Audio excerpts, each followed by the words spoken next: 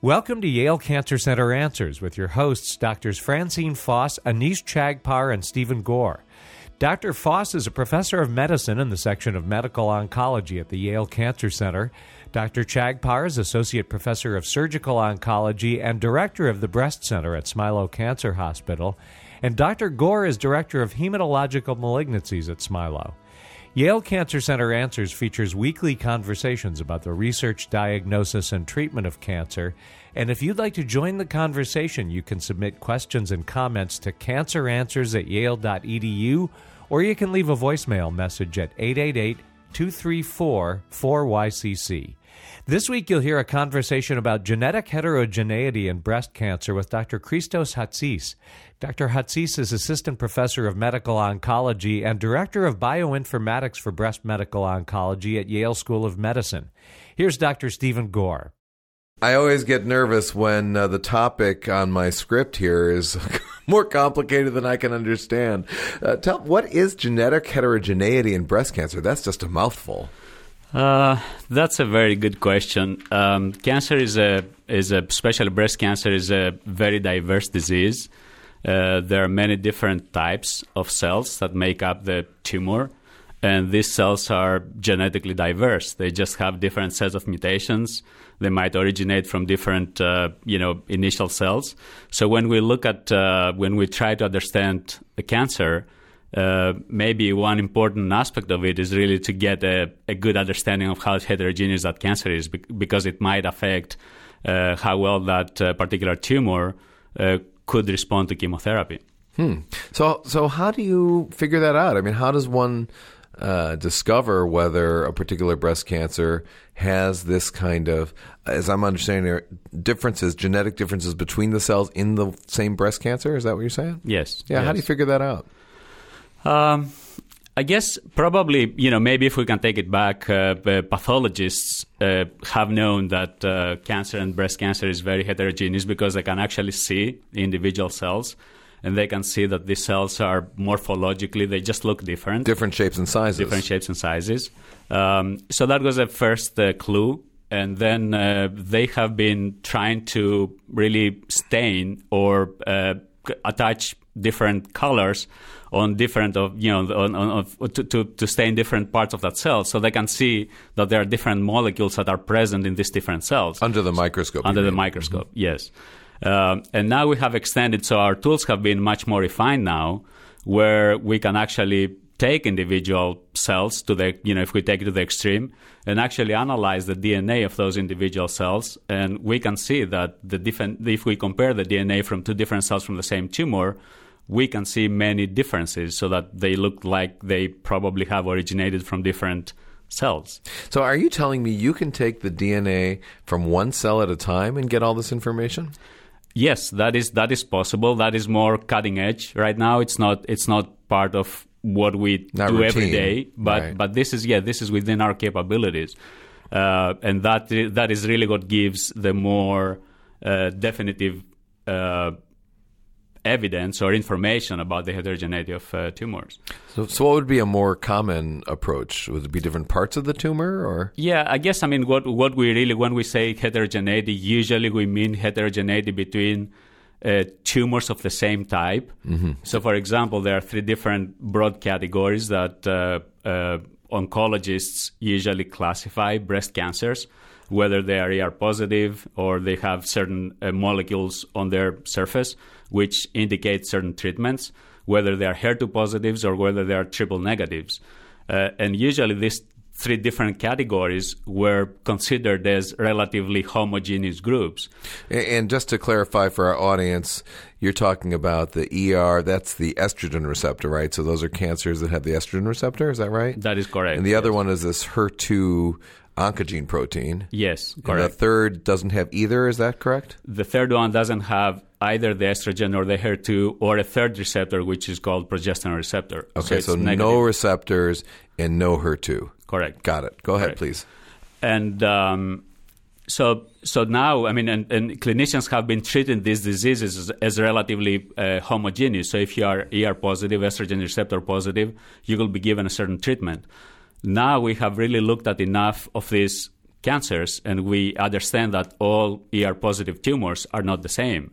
Similarly, all HER2-positive tumors are not the same, and triple-negative tumors are not the same. So there is heterogeneity between tumors of the same sort of clinical type, which has profound implications as to how you treat these patients. So maybe all ER-positive tumors should not really be given the same therapy. And how we characterize that heterogeneity and how we link it to maybe potential treatment courses for the different subtypes of the diseases could be, it's a very important issue that we are actively evaluating in our group. So how far along are we in this kind of endeavor? I mean, is it time for women with breast cancer to ask their doctor about heterogeneity and whether their ER-positive tumors are standard or type A, B, C, or D? Or is this kind of more in a few years? For some of the diseases, actually, we're there. For ER-positive disease, there are several tests available, including one test that's called the Oncotype DX that is commercially available, where it can use the some of the molecular characteristics of the tumor to determine whether this particular tumor is high risk if they are treated with only endocrine therapy, or whether this particular tumor is so aggressive that it will need to be treated with chemotherapy and endocrine therapy together. So that's an example of a differentiation within the ER-positive disease that really dictates different treatment options. And this is something people are using right now. This is something that is being used right now, correct? And for triple-negative disease, it's a little more difficult because the tumors within that group are genetically even more heterogeneous. And the problem with those tumors is that there aren't really very many treatment options. So these tumors, because they don't have any of the receptors that we discussed, the only option for them is chemotherapy. And although there are a few options as to different types of chemotherapies, there aren't many markers yet that can tell us whether one type of chemotherapy will be more effective than another kind of chemotherapy for this particular disease. So we are actively researching, trying to really find different biomarkers, different maybe mutations at the DNA level that will tell us how likely one of these tumors might be to respond to a given standard chemotherapy, say if they carry specific mutations on specific genes. And that hopefully within maybe a few years, 2, 3 years, 5 years down the line, could lead in some tests that can be used for that disease, which is really very challenging to treat. Yeah, wow. So in practical terms, in terms of what you do research-wise, are you taking these various patients' tumors and looking for mutations and collecting the data on how they respond, or what's actually involved? When we try to discover biomarkers that might tell us whether a particular tumor is more likely to respond to treatment or not, usually we have to collect samples from groups of patients that have been treated. So we collect biopsies up front, and then the patients are treated, and then we know how well that patient did on that particular chemotherapy. So we compare the DNA or the molecular constituents of the tumors from patients who really did well on the chemotherapy, and we contrast those to tumors from patients that did not respond, that were resistant to the chemotherapy. And then we can see if from that comparison, we can really see specific mutations or specific biomarkers that might tell us how likely somebody may be to respond to the chemotherapy, or maybe on the other side to not respond to the chemotherapy, which is important to know either one, because that obviously you don't want to treat a patient with a chemotherapy that it's not going to be effective for that patient. It seems like you have to study a whole lot of patients' DNA to make these associations. That is true, and that is part of the challenge. Because of the heterogeneity that we talked about, you really need to see enough tumors from each type so that you can find biomarkers that seem to be working for most of the tumors. You don't want to find a biomarker that will be, effective for maybe one or two of these tumors. So yes, you have to look at a large enough number of tumors, which is it needs to be done in a systematic way. It needs to be done in a large, place like Yale, where you might have some clinical trials where patients may be able to enroll and allow study of this kind of issues in a systematic way. So do people's, let's say a patient is being treated at Yale or has a biopsy, a breast biopsy at Yale, a tumor biopsy, do they automatically get included in this analysis, or how does that work? Typically, they are not automatically included. There are what they are called clinical trials, where a treating physician, so the doctor, the oncologist that treats the particular patient when they show up at Yale, will inform them that there are certain clinical studies that might be available to them for that particular type of cancer that they may have. And if the patient consents, if the patient agrees, they might be able to donate part of their biopsy to our lab so that we can run the sequencing, run the analysis, determine the mutations in the DNA, and eventually, after a large enough number of patients have been analyzed, be able to really try to see if there is any connection between specific mutations and how well they did on the treatment. So it's voluntary on the patient's part. It's voluntary on the patient's part. Mm-hmm. And let's just say there are patients who don't particularly want to have experimental treatment, but are interested in having their tumor studied. Can people sign up just for that piece without being on a treatment clinical trial? Yes. Actually, yes. I mean, most of these patients are not really being asked to be on an experimental treatment necessarily. They will be given the standard course of treatment that is indicated based on the disease that they have.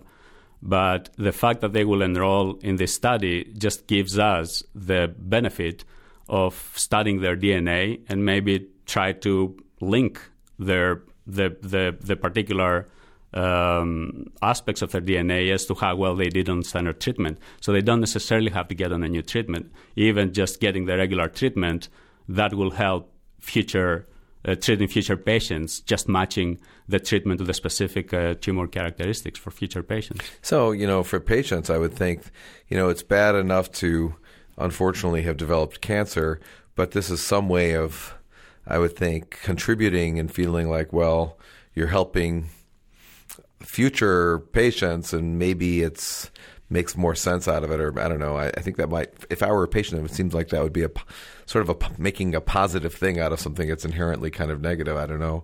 I would think so. Although I'm not directly involved in consenting patients, my understanding from my colleagues is that most of the patients really see it in a positive way, and they're willing to participate in such studies. So what happens? So then the DNA comes to your lab, or the tumor comes to your lab, or? Yeah, we have the DNA is usually put in a liquid, in a preservative that just makes sure that the tissue stays, the tumor cells, they don't disintegrate. And then we take the DNA in our lab. We take the biopsy in our lab, and we extract the molecules that we need, DNA and RNA usually. And we send those molecules to the sequencing facility at Yale. And they perform all the sequencing. We get back the data, and we actually determine then, based on the sequence of the tumor, we determine what specific mutations this particular tumor has. All right. Well, this is such a fascinating topic, and we're going to want to pick up on it right after the break. But right now, we need to take a break for a medical minute. Stay tuned for more information about breast cancer and genetics and bioinformatics with my guest, Dr. Christos Hatzis. Smoking can be a very strong habit that involves the potent drug nicotine, and there are many obstacles to face when quitting smoking. But smoking cessation is a very important lifestyle change, especially for patients undergoing cancer treatment. Quitting smoking has been shown to positively impact response to treatments and to decrease the likelihood that patients will develop second malignancies. Smoking cessation programs are currently being offered at federally designated comprehensive cancer centers, such as the Yale Cancer Center and at Smilow Cancer Hospital at Yale New Haven. The smoking cessation service at Smilow operates on the principles of the U.S. Public Health Service Clinical Practice Guidelines. All treatment components are evidence-based, and therefore all patients are treated with FDA-approved first-line medications and smoking cessation counseling. This has been a Medical Minute brought to you as a public service by Yale Cancer Center and Smilow Cancer Hospital at Yale New Haven. More information is available at yalecancercenter.org. You're listening to WNPR, Connecticut's public media source for news and ideas. Welcome back to Yale Cancer Center Answers. This is Dr. Stephen Gore, and I'm joined tonight by my guest, Dr. Christos Hatsis, and we have been discussing genetic heterogeneity in breast cancer, which incidentally I'm still having trouble saying, Christos, so please forgive me about this. So before the break, you were telling me about getting the tumor specimens from different patients and isolating DNA and RNA, and you said you send it off to the sequencing lab. What is the sequencing lab? I think the name is the Yale Center for Genomic Analysis. Right, but what do they do? I have no idea. Oh, it's a complicated process, but I'll try to simplify it a little bit. So they take the DNA and, which is, the largest, I guess, one of the biggest molecules in our body. Okay. And they break it down to smaller pieces, and they make multiple copies of those pieces so that they can be sequenced. So when we say sequence, we determine the individual bases that are present in individual letters. Those are the four letters that make up DNA? Yes. A, T, C, and G? Yes, that's correct. And so we have millions of small pieces of DNA, usually, 5 to probably 120 million, such pieces. Wow. Per sample. And we determine very quickly, they have the machines that can determine those letters very quickly, and they give us back a big file that has 120 million sets of, small sentences that, each one has the four letters. And I guess you don't send that by email, probably. No, that's probably a very big difficult. file. Yes, yes. But our task as bioinformatics, so I guess a way that I like to describe it is, you go to a magazine stand to buy a magazine, and instead of really the person giving you the magazine, they just run it through the shredder, and they give you a bunch of, small shreds of paper that your task is then to go home and put those shreds together to really, put the magazine together. I'd want my money back. Yes, but that's what we do as bioinformaticians. We just try to put the DNA sequence together from those small shreds of DNA that we get, from the sequencing facility. Well, how do you do that? I mean, I wouldn't know how to start doing that. There are tools that have been developed. We don't really have to do the whole thing ourselves. So there's a lot of help from large institutions like the Broad Institute up in Boston, that they have been working on these problems for many, many years. So we just have to figure out what are the right tools to use for these tasks and then use them effectively. But once we put it together, then we have to line up the DNA from the particular tumor to the reference DNA, which is the DNA of an average person, and then go letter by letter throughout all the 3 million letters that we have to find potential differences, which are called mutations. And then we know that these mutations are assigned to this particular tumor. Or maybe small pieces of DNA might be missing, which are called deletions. Or you might have additional pieces of DNA inserted, which are called insertions. So we have to determine all those things on individual tumors. And usually, we report, it's typically a list of maybe 20 to 30, 20 to 50 differences for each tumor.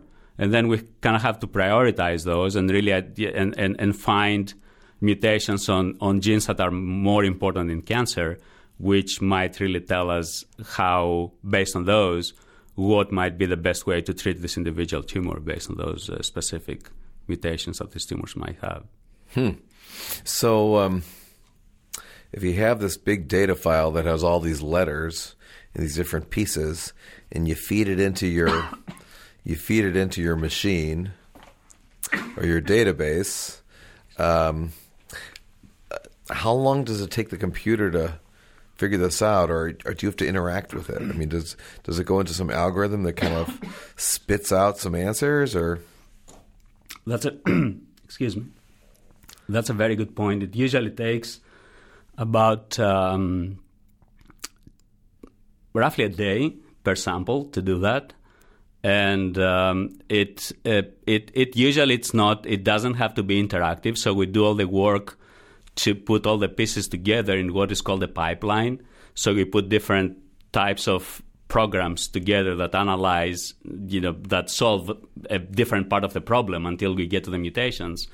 And then we just let this whole program run on the computer. And again, it usually takes about a day. But at the end, because these are very important, I mean, you don't really want to make a mistake. So we have to go back to the individual data and really check every single mutation to make sure that it wasn't really a mistake at the center when they did the sequencing, or it wasn't a mistake on our side, so that this mutation is a real mutation, and which is kind of the very time-consuming part. But you have to do it. You have to check every individual mutation manually in the end to make sure that it's correct. Sounds very tedious, actually. Yes, it is. It is, but it's I don't think there is any automated way to do that. This validation quality step control. To quality control, right? Yeah.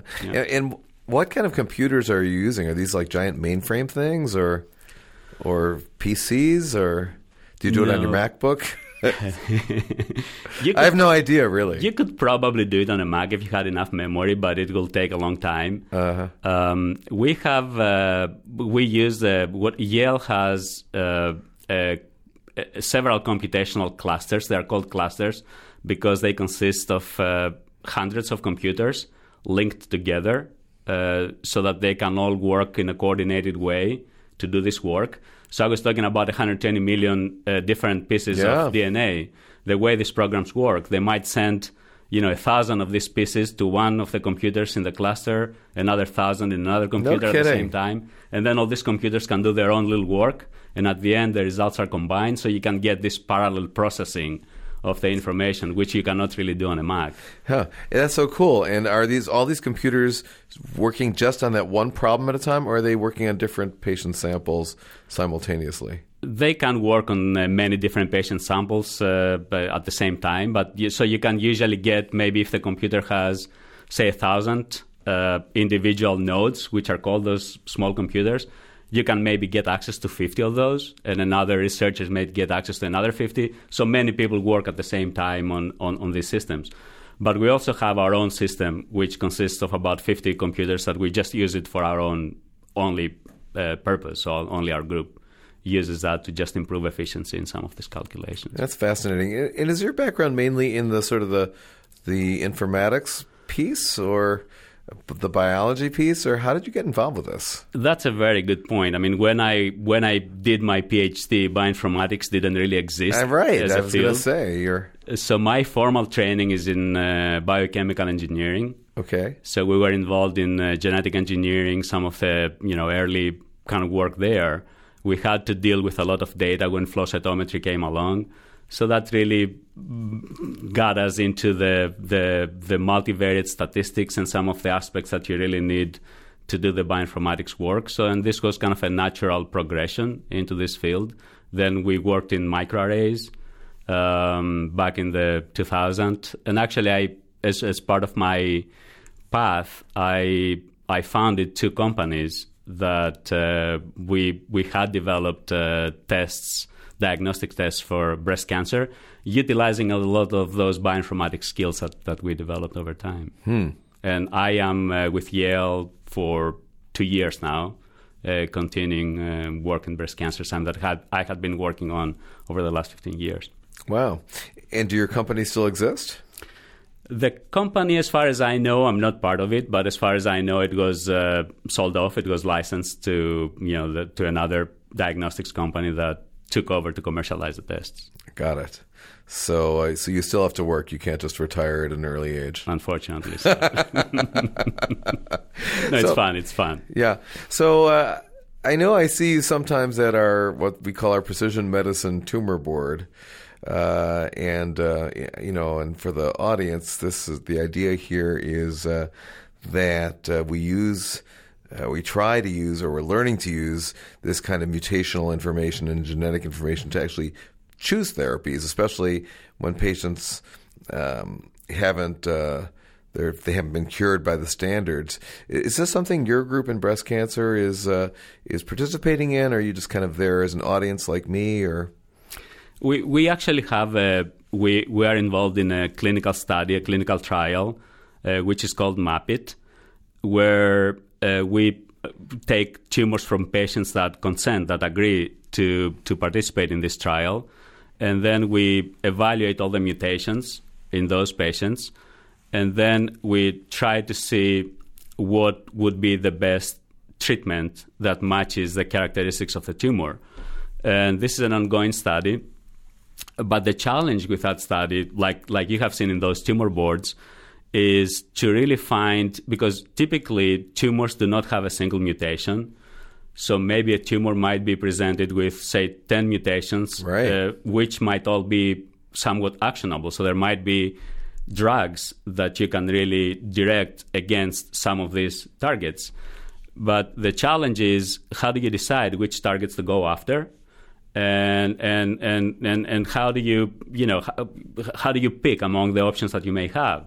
And to do that, you really need to have an understanding of the biology. You need to be able to go back and see how these genes fit together in doing their work in the tumor cell, and using that understanding to say, for example, if a particular mutation makes a gene work harder, so it just makes a gene that's supposed to not do anything actually work harder, and as a result it will make the cell grow or spread to other parts of the body. Mm-hmm. If you understand the relationship between that particular gene and other genes in the pathway, you may be able to go after some of the genes that regulate, that affect the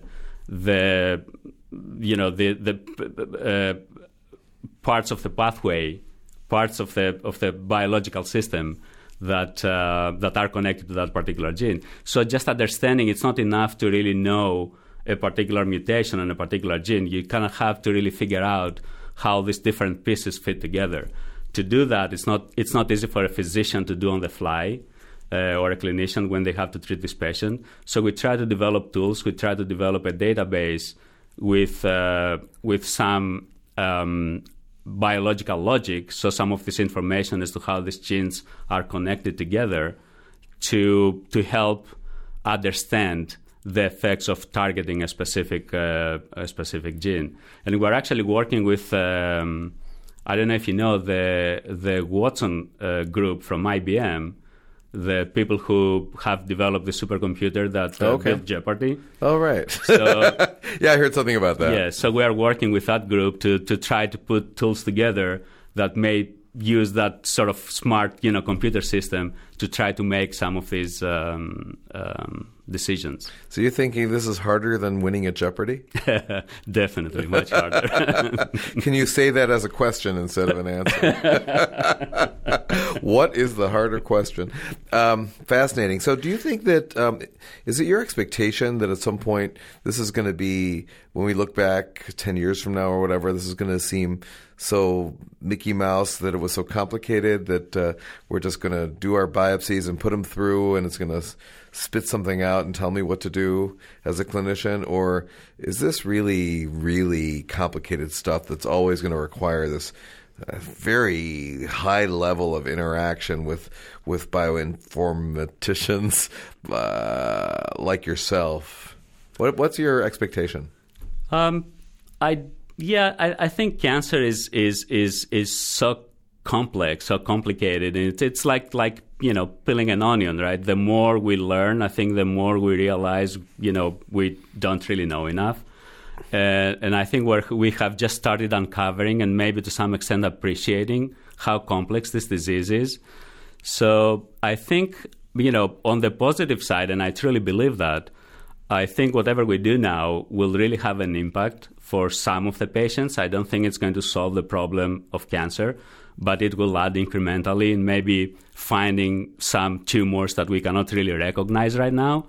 But maybe, using these technologies, being able to sort of identify those and maybe find the best way to treat them. So it will help maybe another, 5, 10, 20% of the cancer patients. And it's going to lead to the continuous progress that we have been seeing over the last 10, 20 years. Dr. Christos Hatsis is Assistant Professor of Medical Oncology and Director of Bioinformatics for Breast Medical Oncology at Yale School of Medicine. We invite you to share your questions and comments. You can send them to canceranswers@yale.edu, or you can leave a voicemail message at 888-234-4YCC. And as an additional resource, archived programs are available in both audio and written form at yalecancercenter.org. We'd like to thank the Yale Cancer Center for providing production support for this program, and we'd also like to thank Renee Gaudette, Emily Fenton, and the staff of the Yale Broadcast and Media Center. I'm Bruce Barber, hoping you'll join us again next Sunday evening at 6 for another edition of Yale Cancer Center Answers here on WNPR, Connecticut's public media source for news and ideas.